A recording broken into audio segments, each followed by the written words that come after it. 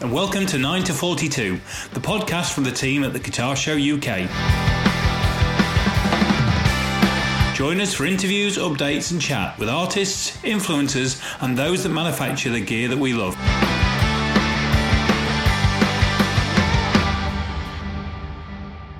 I'm flying solo today. Ant's not here because he's on holiday. So I'm going to do my very best Ant impression and go, hello, welcome to 9042, the podcast from the guys behind the Guitar Show UK. Hope I did that right, Ant. So I'm sitting looking at our guest tonight, and I don't know how you describe him, really. Musician, chef. It could be both. So a very warm welcome to CJ Wildheart. Hello. I describe myself as a wheeler and dealer. So I've got quite a bit to talk to you about. And I thought we'd go right back to the very beginning, if that's okay. Your guitar journey from the very start. Yes. Because the first time I saw you live would have been Edward's number 8 with the Tattooed Love Boys. Right, that is going back. Yeah. it's going way back. And was it Handsome Mick Ransom? Was that it? It was. Yes, that's the drummer, Handsome Mick Ransom. Oh. I haven't heard that name in a long time. I say you did like one album. I remember the artwork, something about needles. Yeah, bleeding hearts and needle marks. The album was called. Yeah, they actually made 2 albums. I only played on the very first one, and I mean, I'll always be thankful for that band because I signed my first record deal when I was like 18 in that band, and it brought me to London. From darkest Essex to London, and it put me kind of on the map a bit. It was the first time I was in like magazines like Kerrang and Sounds and Melody Maker, and it also made a guy called Ray Zell aware of me. Yeah, and he was the person who introduced me to Ginger, and from that day it all went wrong. Yeah. Wait, I wouldn't say it all went wrong. Quite a lot of it went quite right for quite a while, didn't it? You know what? The 2 things. The reason why I'm talking to you today, and the reason why I'm still making music today, and I'm not asking you if you want fries with your burger, is the Tattooed Love Boys, and the fact that I met Ginger and we formed the Wildhearts, and we made Earth Versus, our first album. It's the reason why I'm still making music today. It's the reason why Ginger's still making music. It's just that album enabled us to go on to do many, many good things.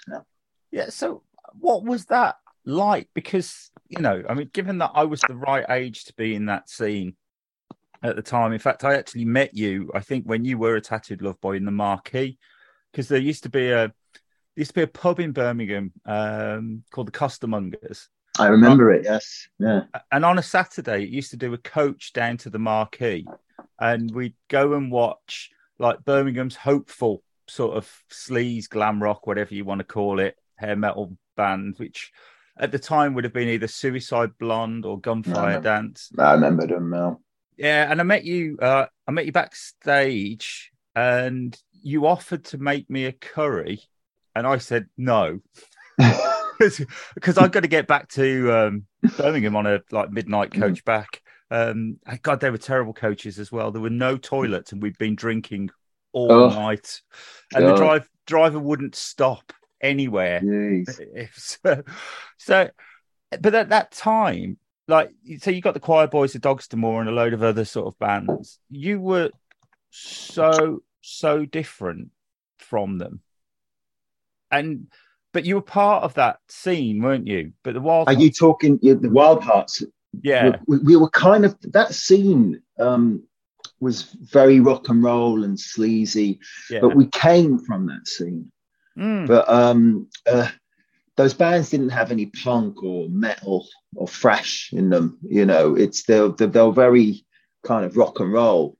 And whereas the Wildhearts, we took bits and pieces from like lots of different scenes. And, my heart's always been kind of more punk You know, I've always had that kind of punk rock thing in me, and I dabbled with that glam thing for a little while, but it was only a few years. But yeah, it definitely wasn't for me. But I'm glad I kind of put my foot in that pond, because I've always had a thing about kind of looking like having an image, and you know, kind of going on stage and like looking like a musician, you know, because it's a lot. But you get bands who are kind of anti-image, and I want to walk into a room and someone will look at me and go, right, I kind of guess what you do, you know. There was a period where I looked like a footballer, but you know.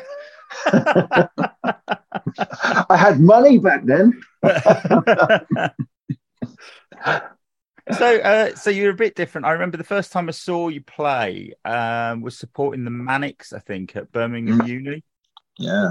And I've got a feeling that the two guys out of Soho Roses were in the band at the time. No. I mean, Pat and Jules were in early incarnations of the band. I think we only did one gig with them when Ginger and myself were doing the double vocal thing, but we had two singers before, you know. Ginger moved up to lead vocal and I moved up to that second harmony thing. And that's when Pat and Jules were in the band. But when we supported the Manics, it was Danny and Bam Bam. Oh, right. Okay. Yeah. I just remember coming out of that gig and going into work the following day and going, I've just seen Metallica plays the Beatles, or the Beatles. It just made no sense. And it was just so refreshingly different at the time. And as you say, like, your entire career has come from that, really. And it's still widely regarded as one of the greatest debut albums of all time. It's still my favorite Wild Heart album. You know, I love the songs on Earth Versus, and you know, funny enough, it's a 30th anniversary next year of that album, and it doesn't feel like 30 years, you know. But I'm well aware we're old. We're getting to be old men now. Yeah.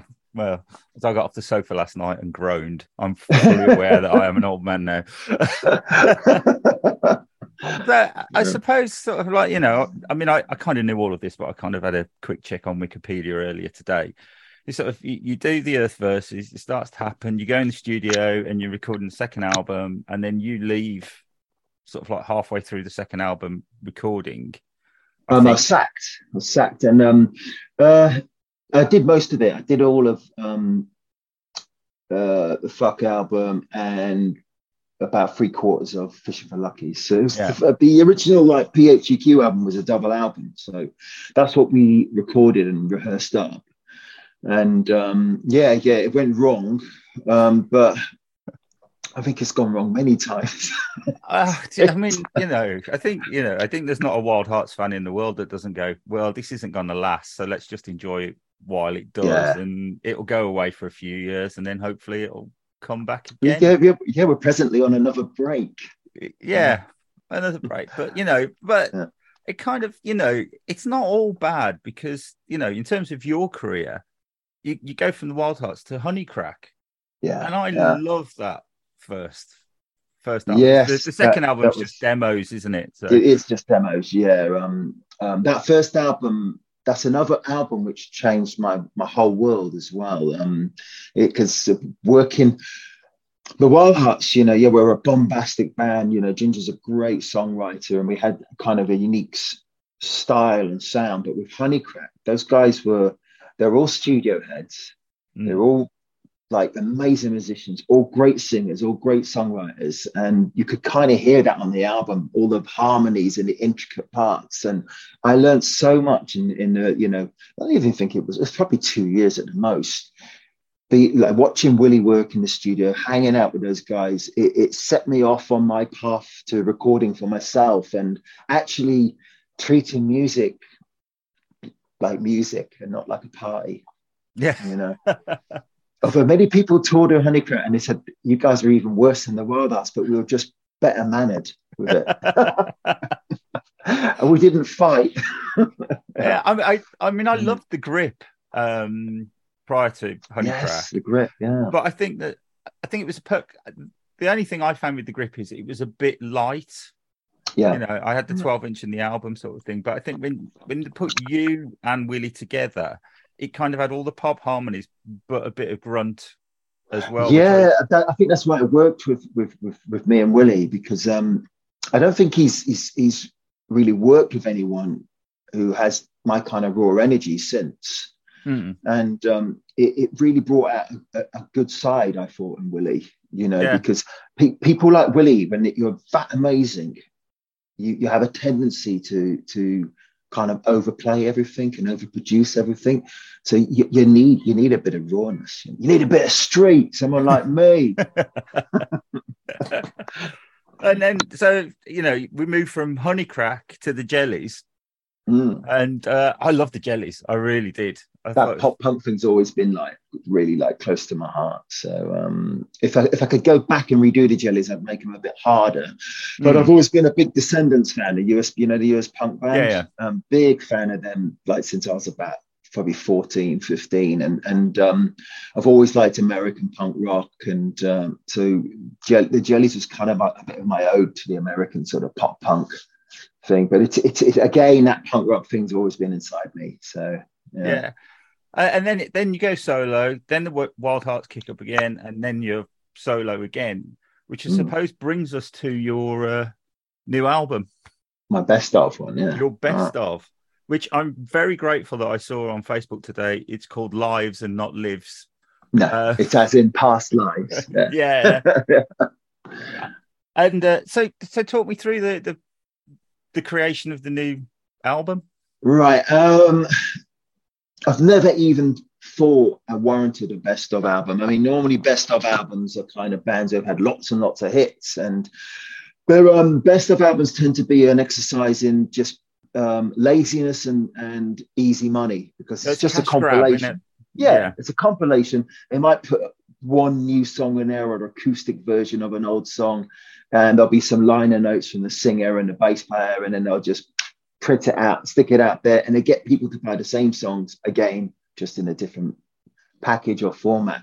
And I just couldn't do that. So when I thought of this, I thought, right, what I'm going to do is pick 20, 21 songs, all the newer stuff, which has Jason Bold drumming on it already, and he's played on my last 4 albums. I will remix, and anything old, I'll re-record and get Jason to play drums on it. And that way you've got a whole album kind of, it just sounds, like an album rather than a compilation tape. And I'm also given value for money as well, because nothing has been lifted as it was and just put onto, an album, put onto a CD. It is all brand new. It's been approached with like it's a volume of music, not a compilation tape. And that's why I put this album out. If it was just going to be a compiled from all my old albums, it wouldn't have seen the light of day. I can't do that, and I can't go down that remastering stuff, because again, you're getting people to buy the same songs.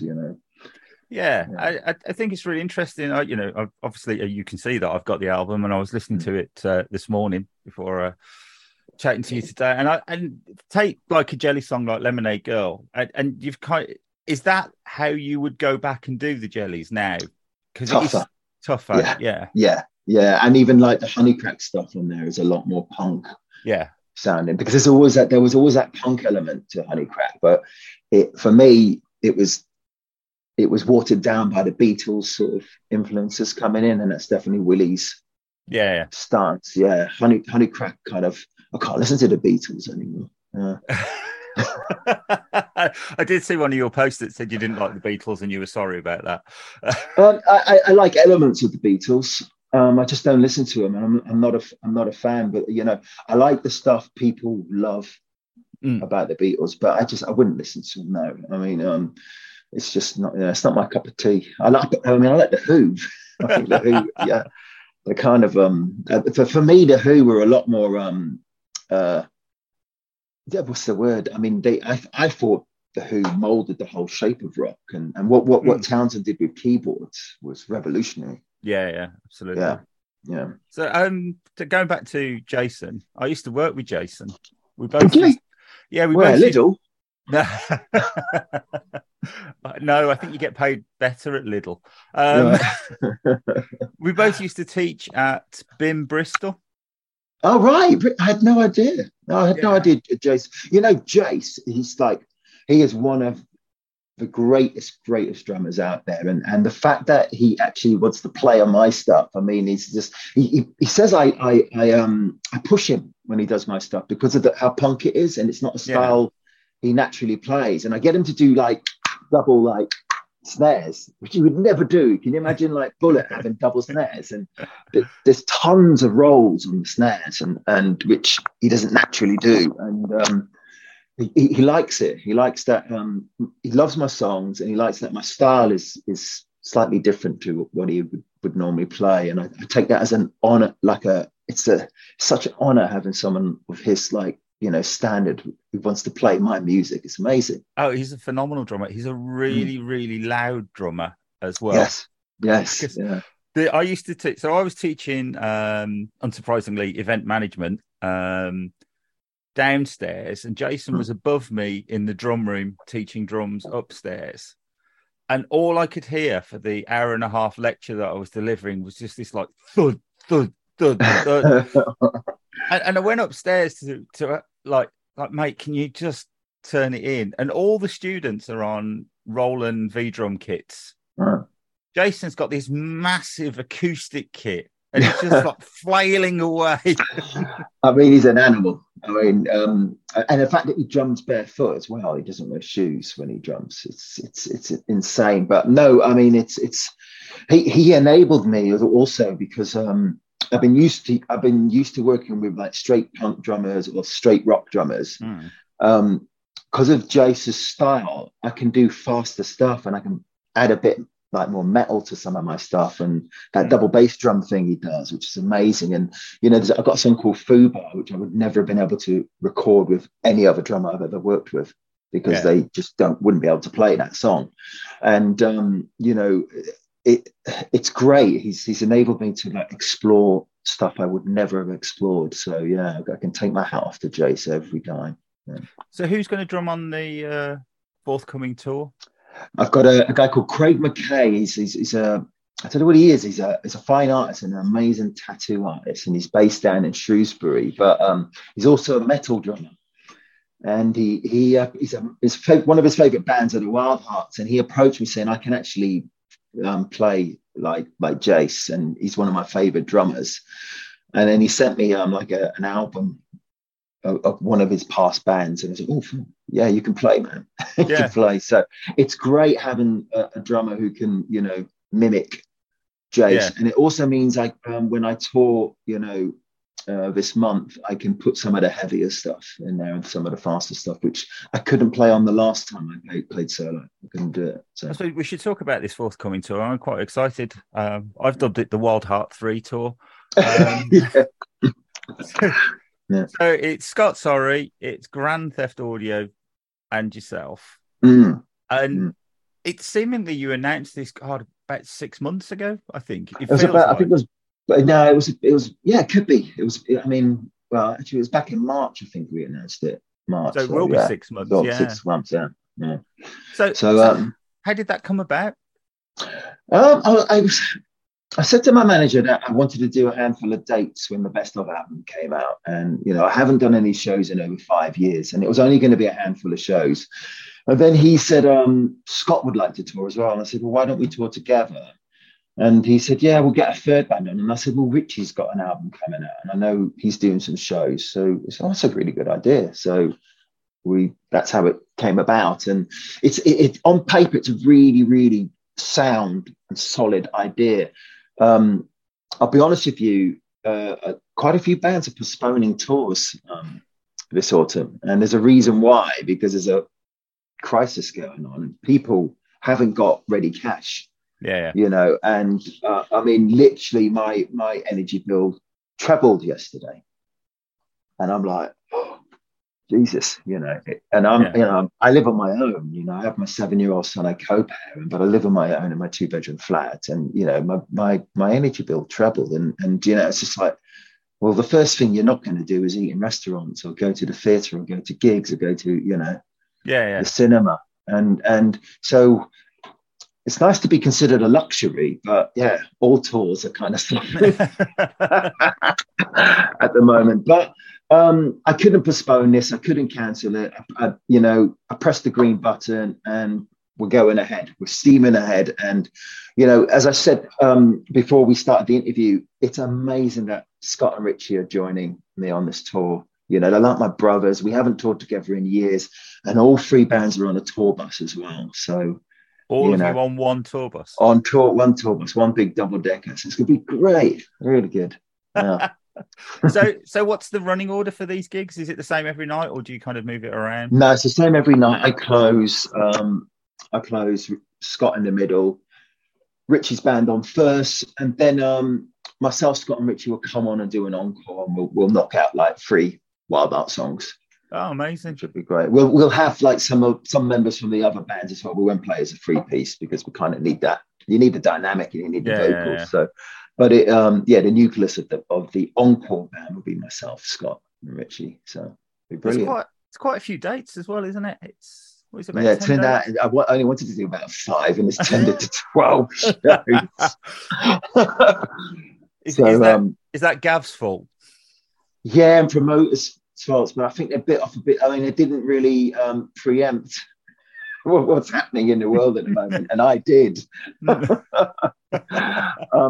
One thing I always do is I because I've always worked as a musician. I'm working as a solo artist, where, you know, my solo albums I record most of the parts myself, and the only other musician who normally comes in is Jace, and I record on my own in my home setup. And then I take everything to a studio and I work with Dave Drake and we mix together. But I do so much on my own that it enables me to make a living. Yeah. You know, if I start bringing in other people and I have to pay other people, then I start losing money.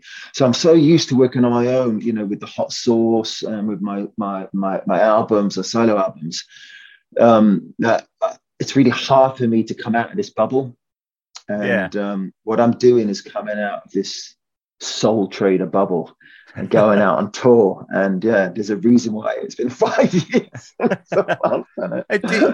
Have you kind of struggled? I just think that if you've laid down, let's just say there's probably 4 guitar parts minimum on each album, and you've played them all, but all of a sudden you've got to stand up and you've got to sing them as well, and another guitarist has got to take half of the guitar work away.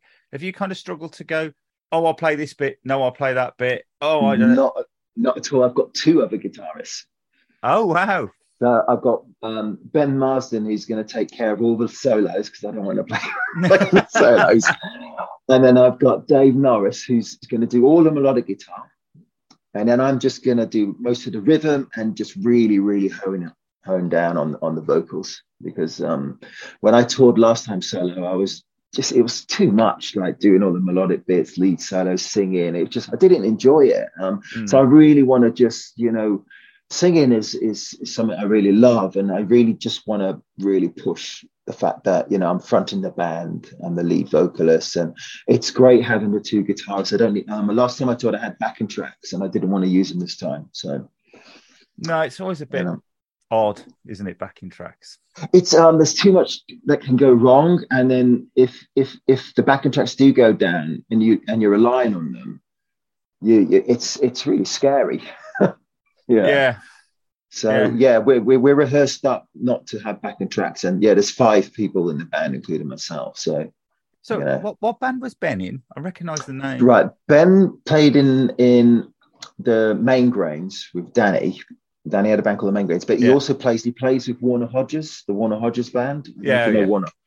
Warner Hodges from Jason and the Scorchers, and he plays with another American artist called Ryan Hamilton as well. So you know, he's always busy, Ben. He's always busy. I got offered some shows in October, but I can't do it because the other guys in the band are all off out doing stuff. So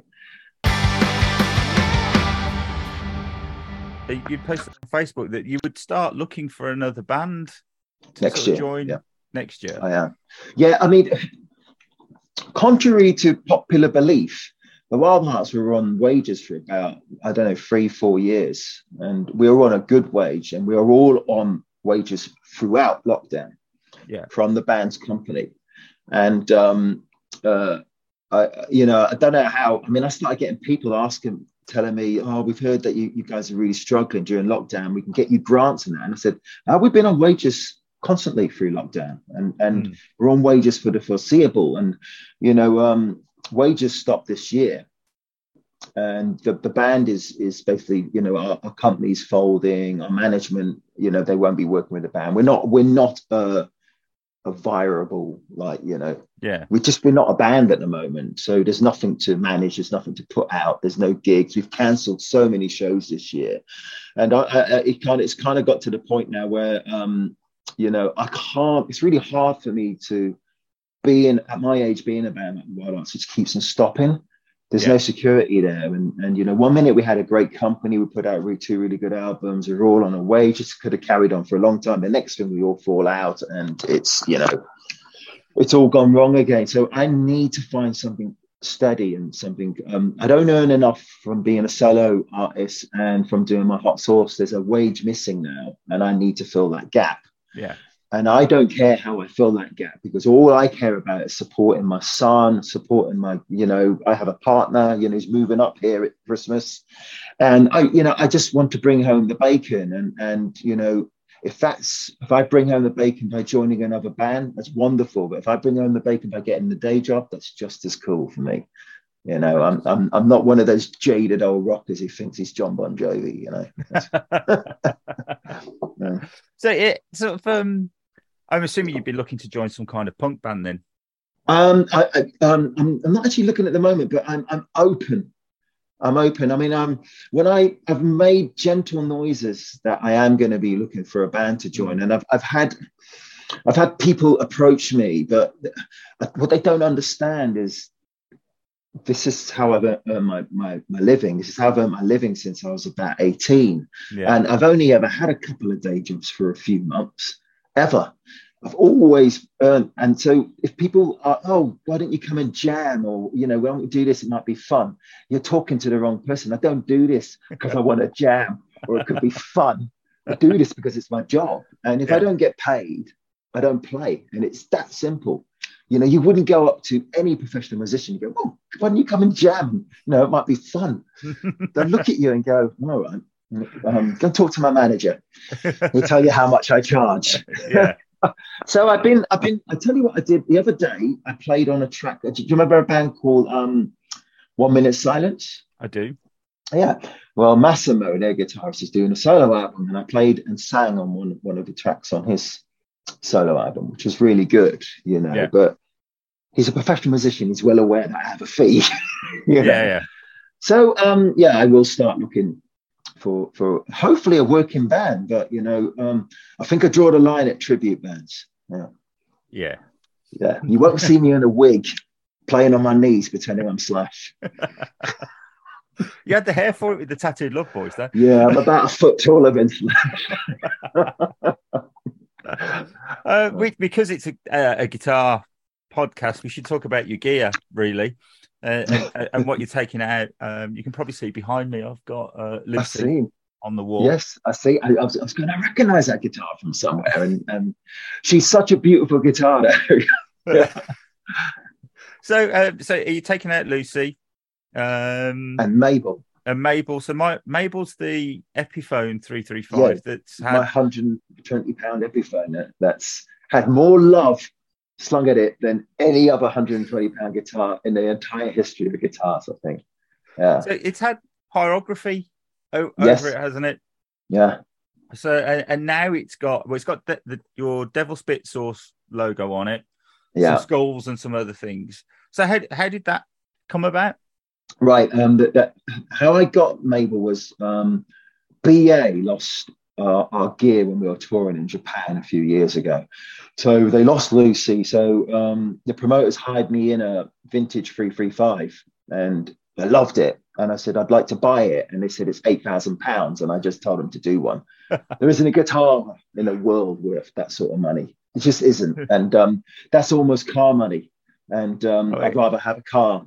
Yeah. And I've never been, I'm not that fussed about guitars. I have the guitars I use. There's a reason why I've had my Lucille and my Les Paul since like 1990, 91. I've kept them, and I've always used Lucy because I don't want hundreds of guitars. I have a guitar that is amazing, and why would I want to use any other guitar? So I have about 6 guitars, and they all get used. Yeah. And so £8,000 for the 335, and I said no. So I went the complete opposite, and I got the cheapest piece of crap I could find. I found this Epiphone. Guy wanted 120 because he was going on holiday and he wanted some beer money. It turned up at the studio and we opened it, and they all went, God, that's a really nice little guitar. Even if it doesn't play well, you can just put it on the wall. Yeah. So I got it set up. I got some bare knuckle pickups dropped into it, and I got it filled with acoustic padding, and it's just the most amazing guitar. It's incredible. It probably plays better than any of my guitars, and it stays in tune better than them. And it's just amazing. And then Cy Easton at Wood Tattoos, he did all the biography on it, and it looks like a weapon now, or something, you know, the devil might give you as a gift. It's amazing. Yeah. All So, from yeah. 120 guitar, you know, £120 guitar. Yeah. The thing is, I've always thought about those Epiphone because I used to gig with 2 of them, a red and a black one, and they're pressed maple, basically. You know, they're put in a press, it's pressed, and that's the shape of them, and so they can't be any different to a Gibson version because they're going through the same sort of process. Yeah. The only thing like you, I changed, but bare knuckle weren't in existence back then. I changed and put Seymour Duncans in mine, and I changed to put Graphtec saddles on it because I kept breaking strings all the time. But I gigged those for years. I thought they were really good guitars. But you get guitar snobs, don't you? Who look down on you know, people using stuff like Epiphone and that. And I did it. I was trying to prove a point, you know, that there's no way I'd ever pay that sort of money for any guitar, and so going really cheap. But I've been really surprised at how good this guitar is, but I've been told by people who buy cheaper guitars that you get lucky ones. Yeah. Okay. Yeah. One will get through, and I know friends who have 335s, and they've played my Epiphone, and they go, it's a better guitar than their Gibson. Well, I had a Lucille. I had a black Lucille that I got for my 50th birthday, and it sounded amazing, and it played well, but it was heavier than the sun. Yeah, I like that. I had to get used to how light that Epiphone is. Yeah. And I in the end, I just had to, and I'm not a small human being either, and it was just like, this is just too heavy. So in the end, I had to chop it in, and bought a hollow Gretsch that's considerably lighter. I tell you, whoever picks up like Lucy, the first thing they say is like, Jesus, they weren't expecting it to be that heavy, because they thought the whole thing was just a hollow body, and then they go, how'd you jump so high with that? Yeah. Guitar. Yeah. So you can definitely jump higher with the Epiphone. You're not so weighted down. Yeah. So you're still young enough to be able to jump high on stage, right? Our tour starts a week today. I've been dieting and exercising for about 2 weeks now, 2-3 weeks, just to get ready for this tour. And, you know, I'm 55 in December, and I never wanted to be one of those unhealthy older guys who just can't really move on stage and stuff. But I've never had to prepare so much for a tour in my life. So, you know, the years are catching up. But I don't drink, I don't do drugs, I don't smoke, I don't drink caffeine. You know, I'm so straight edge now, and I couldn't imagine going on tour getting pissed and wrecked every night. I just wouldn't be able to do it. That's just a young man's game, isn't it? It is a young man game, but unfortunately I'm surrounded by lots of old men who think they're young. So are you taking out the Marshall, is it JMP 100? Yeah, JMP 100H, because I do a few different heads. Yeah. I used to have 2 100-watt JMP master volumes, 72 or maybe 73 heads, and someone has them.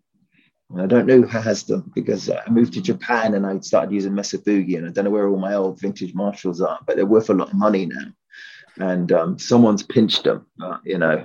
swings and roundabouts. I'm fortunate that the last time I actually spent my own money on a guitar was £120 every. Last time I actually bought a guitar with my own money before that was 1989. Wow. And I've never physically ever bought an amp. They've all been given to me or bought for me. So nice. If you don't actually pay for something, it doesn't really belong to you, does it? No, not really. It's the joys of being in. Well, we created an illusion that we were rock stars, so people gave us. But the entire music industry is only built on smoke and mirrors anyway. It is, yeah. But I was lucky enough that also back then everyone was giving you stuff. I had an endorsement deal with Gibson, and I didn't actually own a guitar, so they couldn't believe it. So I signed endorsement. I didn't own a guitar, so they used to lend me guitars all the time. And then when the Wild Arts signed to Warner Brothers, I was given £1,000 to go and buy a guitar because I didn't own one. So I went to Gibson. I went, I've got £1,000, and they just loved that I didn't own a guitar. So they sold me an Epiphone acoustic, which I still have, a Junior, Les Paul Junior, and my black Les Paul for it was about £800. Jesus. Yeah, because they said, "Oh, keep the other 200 and take yourself, go out for dinner." But they just thought it was great. I had a deal with them, and I didn't own a guitar. So and then my Lucy was bought for me as well. So that's why I don't spend money on guitars. No, you've never had to. No. Unlike me with the collection behind me, I've had to pay for all of those. Yeah, so I've got my two Marshall amps, but they're renamed. One's called Mbongo and the other one's called Brown Sound. And I name everything. Well, yeah, because I've got written down Greta, which is the name of the Les Paul, isn't it? But I couldn't find the name for the Hagstrom. It's called the Hag. Obviously. Yeah, just the Hag. Yeah, but they're all named after older ladies. But you're right. This is the God's honest truth, right? I went into my locker and I went, "Oh, there's all my wireless packs." So I'm taking them to the studio because I don't know how to set them up. I've never set them up. I've always had guitar techs with me, so I don't know what to. I looked at it and I went, "I haven't got a clue what to do." So Ben, my other guitarist, knows how my gear is set up. So I'm going to take him with me and I go, "Can you just sort this stuff out for me?" Just hand me the bit I need to clip onto my belt. I just need to make sure it's all working, and I don't know the first thing to do. And it kind of, I can get a guitar sound out of any amp and any guitar, but when it starts getting a bit more technical, I'm a bit lost. And I don't use effect pedals either. I just use a lead and an amp. Yeah. So I'm a bit old school like that. But I always figured that there was just too much running around for a lot of pedals, to be honest. I have a lot of friends who use pedals and they're always like tap dancing, and I use a lot of effects in the studio, but when it comes to live, I want it as simple as possible and I want the least amount of stuff to go wrong. So when you're recording at home and you say you use a lot of stuff, are you recording the guitar in the box? So are you using Guitar Rig or something? Yes, Amplitude. I use Amplitude. I use Amplitude for all my guitars. I use the Soldano Slow 100 amp in Amplitude. I've used that since I've started making like solo albums. And then for bass, I use the Ampeg SVT. A guitar, I use 3 channels of bass, 3 different amps, kind of stacked. So I get that gritty. Obviously, that's what you need. 3 lots of bass. Yes, 3 one's clean, one's really dirty, and one's a bit dirty. And you mix them together. And then I've got a 45-pound Squier Precision, which it's the only bass I've ever used. And a lot of people ask me how I get my bass tone, but that's what I use, a Squier Precision. It cost me 45 quid, actually 42 quid it cost me. Wow. And so what are you recording into? Is it Logic? Cubase. Cubase. Yeah, Cubase. And Dave Draper, who I mix with, he uses Cubase as well. So everything just goes. It's what I learned on. I was given a Cubase program, and that's what I learned to record on. And I've never really. I mean, it's not really what you record on; it's what you're recording, isn't it? Yeah. I mean, they all fundamentally do exactly the same thing. They do. I moved from Cubase a because I got given a copy of Cubase, which is why I started using it. Yeah. And then I moved to Logic because the old version of Cubase needed updating, and I was kind of using GarageBand, and Logic was just an extension of that anyway. And it's just going, where is it? Where is it? Because they're called something slightly different. Yeah, yes, yeah. Yeah, you know. But you get Pro Tools snobs as well, don't you? Yeah, we do. Yeah, yeah. And I say to them, it's not what you're recording on; it's what you're recording. You know, and you know, it's what I love about the modern age is how easy if you know how to do it, it is to put your music down and get it down. And I love younger musicians; they're so tech savvy, aren't they, with everything? I think it's brilliant. Oh, it's just, you know, I've still got my original 4-track that I have. Yeah. And I haven't thrown it out because I've got like a huge pile of cassettes where all of the ideas that I wrote kind of went down on the 4-track sort of thing, and I've got no other way of playing them other than 4-track. I'm not a hoarder, so if I'm not using something, it goes. Yeah, I don't. It's like books. If I read a book, I never keep it. It goes to someone else. And where my girlfriend, she's got so many books. And see, I love it. Well, as you can see behind me, I love see, because if I'm not going to ever read it again, I want someone else to read it. You got to spread the love, share it. I get that, but I also I like them. So I do you like licking them, like kissing them, and like rubbing them? Yeah, usually, yeah.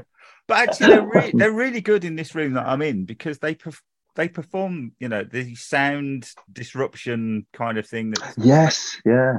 I never thought about that. I've got a huge collection of porno mags, jazz mags. I might line my walls with them. Yeah, do that. So I've only got sort of one more thing really I wanted to talk to you about, which was Devil Spit, which we've mentioned, which blew my mind when I had some. It was the hottest sauce I'd ever eaten. So how did that come about? Devil Spit's like my baby. It's my I mean, I love it. I love hot sauce.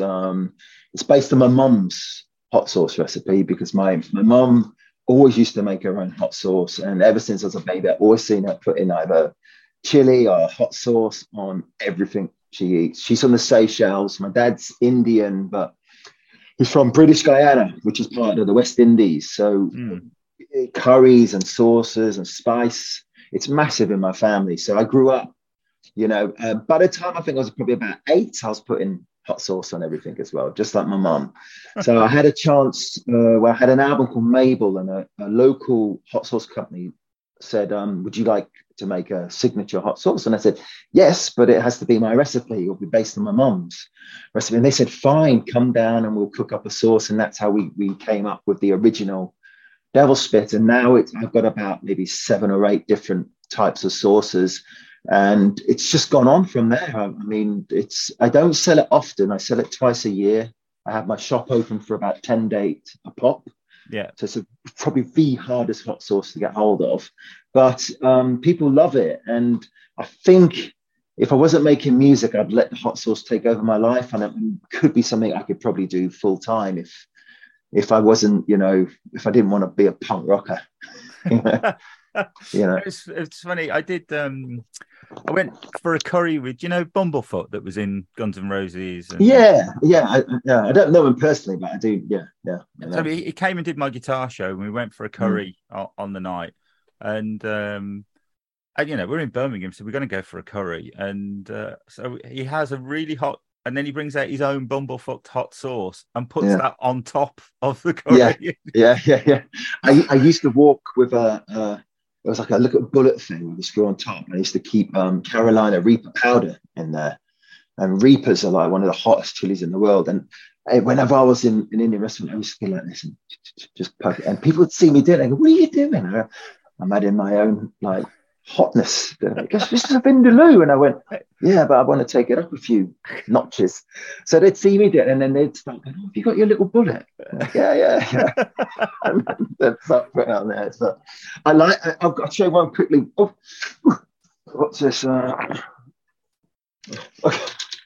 I got this. It's like Have you seen the one chip challenge? No. It's one like kind of Dorito chip, which is just, I think it's just slathered in the hottest like spice, as hot as chili you can get, and you're supposed to just pop it in your mouth and eat it in one go. Right. And I'm taking it on tour with me, so yeah, I'm either going to do it or someone will do it, and I'll film it because I'm making a tour movie on this tour and recording a live album, and so we're getting 3 of the shows recorded by a film crew, and there's going to be 2 of them recorded audio as well. So we're going to have some, because we don't all do drugs and get drunk anymore. We've got to figure other ways to make us look like crazy idiots. Like one of these things. Brilliant. So I assume next year, because you've talked about the Split album next year, which is half pop punk, half hardcore punk. Yeah. And then there will be the live album and DVD. The tour movie. Yeah. Yeah. And a few more hot sauce sales, and then hopefully I'll join Europe or some other band. I can't quite see you in Europe. It wouldn't work. It wouldn't work. Someone would end up dead. Yeah. And it won't be me, will it, Joey? It's been a real pleasure to talk to you. Thank you. I'd like to wish you loads of luck for the tour. I'm really looking forward to seeing all 3 of you. It's going to be so much fun, man. I take it you're coming to the Birmingham show, yeah? Yeah, so it's September the 20th, I think. I have no idea where. You get on a tour bus and you just go with the flow. It'll be Richie's hometown-ish sort of show. Yeah. Oh, you said you know Richie. How do you know him? So a long time ago, I used to work for the NEC, and I used to do this music event for the NEC. Yes, that's why I know. That's why I know you. Yeah, because Richie's done it a few times. Wasn't Ginge supposed to do it like at some point? So Rich did the NEC show. Did it twice. Did drum clinics for me. It was really funny because the first year I had to really, really persuade him to do it. By the end of the first year, he was like, "Can I do it again next year?" This is amazing. And so I got Grand Theft Audio to reform and play at the show. Brilliant. Because it wasn't my money, so I could spend the NEC's money to get them to do something I wanted to watch, basically. Right. Oh, that's great. And then Ginger was supposed to do the guitar show this year with me, but unfortunately got COVID the week of the guitar show. He was going to play with the Sinners. Because Neil Iverson is one of my exhibitors at the guitar show with his own brand. Does he makes guitars, doesn't he? Yeah, beautiful, absolutely beautiful. Yeah, I've only you know how I feel about guitars. I would never buy one of them. I bet they're like £2,000 or something. I think you might find them more like 3. Oh, you're a mug. Seriously, if you spend that sort of money on a guitar, you're an idiot. You're an idiot. There's much better things you can buy for £3,000 than a piece of wood with some strings on it. But much better things. I've known Gav for quite a while as well. Your manager. Oh, Gav's great. Yeah. He's really good. I mean, I always need I need someone to take care of kind of the like the websites and booking shows and stuff like that, and sorting the money out, because I just can't do too much. I'm so busy all the time that if I didn't have Gav, I think I'd have a nervous breakdown. It's I just never stop working, and but it's the only way. It's the only way you can survive being like the type of artist I am. I don't have a label or anything, So it's one of the things that we teach when we're lecturing at BIM. Is these days, if you want to be an artist and a professional artist, it's about having a portfolio career, and it's not, you're not going to earn millions anymore. I know Adele does and Ed Sheeran does and blah, blah, blah, but the vast majority don't. And it's about having something else to do as well. You need like I said, as a wheeler and dealer, it's all different streams coming in, and one of my streams is run dry, so I have to. I'm looking around. I've been offered some unusual jobs as well. I got offered a merch job, being a merch man, but I can't go on tour with bands who know the Wild Hearts, because the fans would come up and talk to me. on the merch. But the money's amazing. And then I've been offered stuff with like the Alzheimer's Society and my dad's old home, because both my mum and dad my dad had Alzheimer's, he passed in May. My mum has Alzheimer's as well, but his old home offered me a job as well. So I part of me think, career change, maybe do something for the soul. Have you thought about lecturing? What? Who? Like unruly children? No. I mean, I work for BIM, and we lecture in. We do lectures in all kinds of things. We've got a music business degree, we've got event management degree, we've got performance degrees and stuff like that. I tell you what, I'd be good at. What not to do. Well, quite frankly, they need that kind of advice. It's I did some lecturing at Harrogate College when I first moved to Yorkshire, and but basically it was the film and art sort of department, and some of the students designed T-shirts. A bunch of the students made a video for me, and the other ones were doing like adverts and marketing and stuff like that. It was horrible. When you're talking to Jason, ask him about it, because he did it for quite a few years. In fact, the reason why I started doing it is I booked This Is Menace, which Jason played. Yes, great band. And it was Mark Claydon from Pitch Shifter who was the bass player, and he was the principal of BIM Bristol. Oh, right. And he just called me up and he went, "You ever done any lecturing?" And I went, "No." He said, "You ever thought about being a lecturer?" "No." "Do you want to come and have lunch?" "All right then." I'll put that on the back burner. I am, one of the reasons why I don't sell my hot sauce all the time, because it takes over my life when I do sell it. Yeah. So a lot of people are saying, "Why don't you just do the hot sauce thing, full time?" And so I'd love to. I mean, it's my hot sauce is cool, It's just something really cool about my hot sauce, and I kind of, if I wasn't doing music, I'd have to be doing something with food. Yeah. Full time. I mean, I suppose there's a chance that you could kind of push it, and you start actually getting into supermarkets and so on. I don't think I'd be able to get into supermarkets, but I think I'll be able to.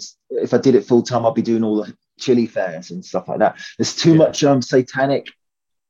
This is very true. It is quite. And satanic. supermarkets, just people are still scared of the devil. Yeah. It's really weird. I mean, I've tried to get it in places up here, and they're like, "No, we can't have this." They're just too Christian and too straight and too conservative up here. And then when they turn it around, and one of the warnings says, "Caution: this hot sauce might make you bleed from the anus." Oh my God! It's suitable for gimps and goats and lubrication and sex parties and devil worship. You can't. You'd like to think people have become more liberal, but they're not. People are still really like tight, people still frown upon tattoos and stuff like that. You know what I mean? It's just I do. My office, not here, I'm at home now, but my office that I work out of is in the back of my mate's tattoo studio. So right. It's the looks you get when you're opening the doors up in the morning and sort of going in. You just think, it's probably the most successful shop, if you like, in the area where we are. Yeah. It's just it amazes me how snobbish and how conservative people are. Even people who think they're like really liberal, people who think they're like free, they still have hang-ups about other people, other creeds, other colours, and it really does my head in. But the world's never going to be one big love fest. It's just we're not programmed. We're not. It's not in our DNA to be like that. So. Unfortunately, this is the world we live in, and it seems to be getting worse at the moment. Yeah, it really does. Which is a terrible way to end a podcast. But yes. Right, I'm going to go and get some therapy now. Thank you very much, Jason. No, thank you. It was great. I will see you in Birmingham. Excellent. And good luck. Thank you very much. Come up and say hi as well. Yeah. I'll try and get backstage because I know Rich. So yeah, I'll send him a text. You'll see us. We'll be doing lines of coke off the table. Oh no, sorry, no. We'll be drinking decaf coffee and praying to Jesus. And eating stupid crisps. Yeah, couscous.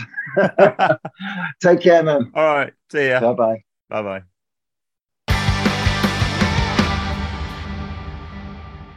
Well, my work here is done, because if you think you're a reluctant podcaster, then think again. That was superb. Oh, I'm not sure it was superb. I haven't listened to it back yet. I have. It was very good. I thoroughly enjoyed it. Oh, I really enjoyed the conversation. I thought CJ was a top fella. I mean, I have been a big fan for a very long time, so it's quite nice to get to talk to him. Yeah, and I knew very little about him and really enjoyed the conversation. He came over really, really well. I don't know what he was clanking away on the Zoom call in the background, because he kept clanking around on something. And apologies, we only have the Zoom audio. CJ wasn't really a kind of a techno person, was he? I don't know. He's managed to record all of his albums at home. I think he's set up, but there we go. They have a bit of a blind spot when it comes to podcasting. Yeah. Podcasting even.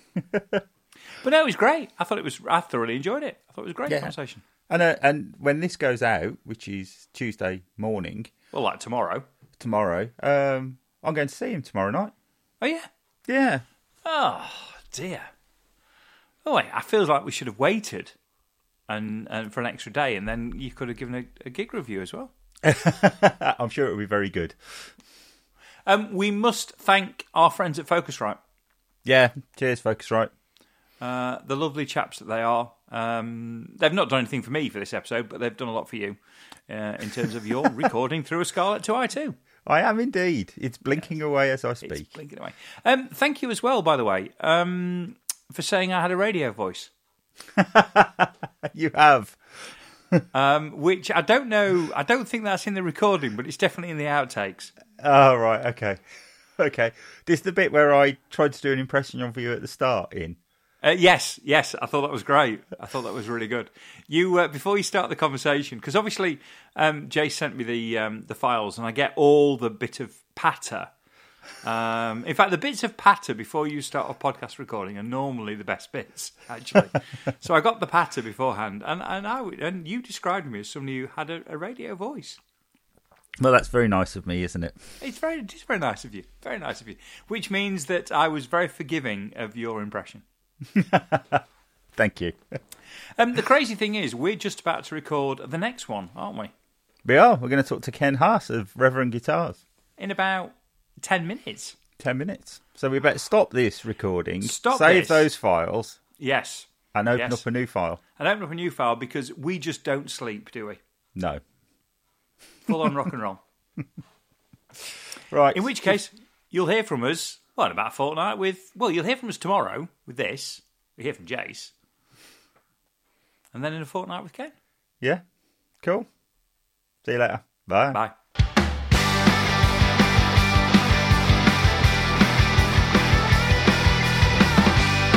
Thanks for listening to 9 to 42, the podcast from the team at the Guitar Show UK. If you've enjoyed the show, then please remember to hit the subscribe button and share with other like-minded souls. For more information about 9 to 42, please follow us on Facebook, Twitter or Instagram at the Guitar Show UK. This has been an A Short Stories production.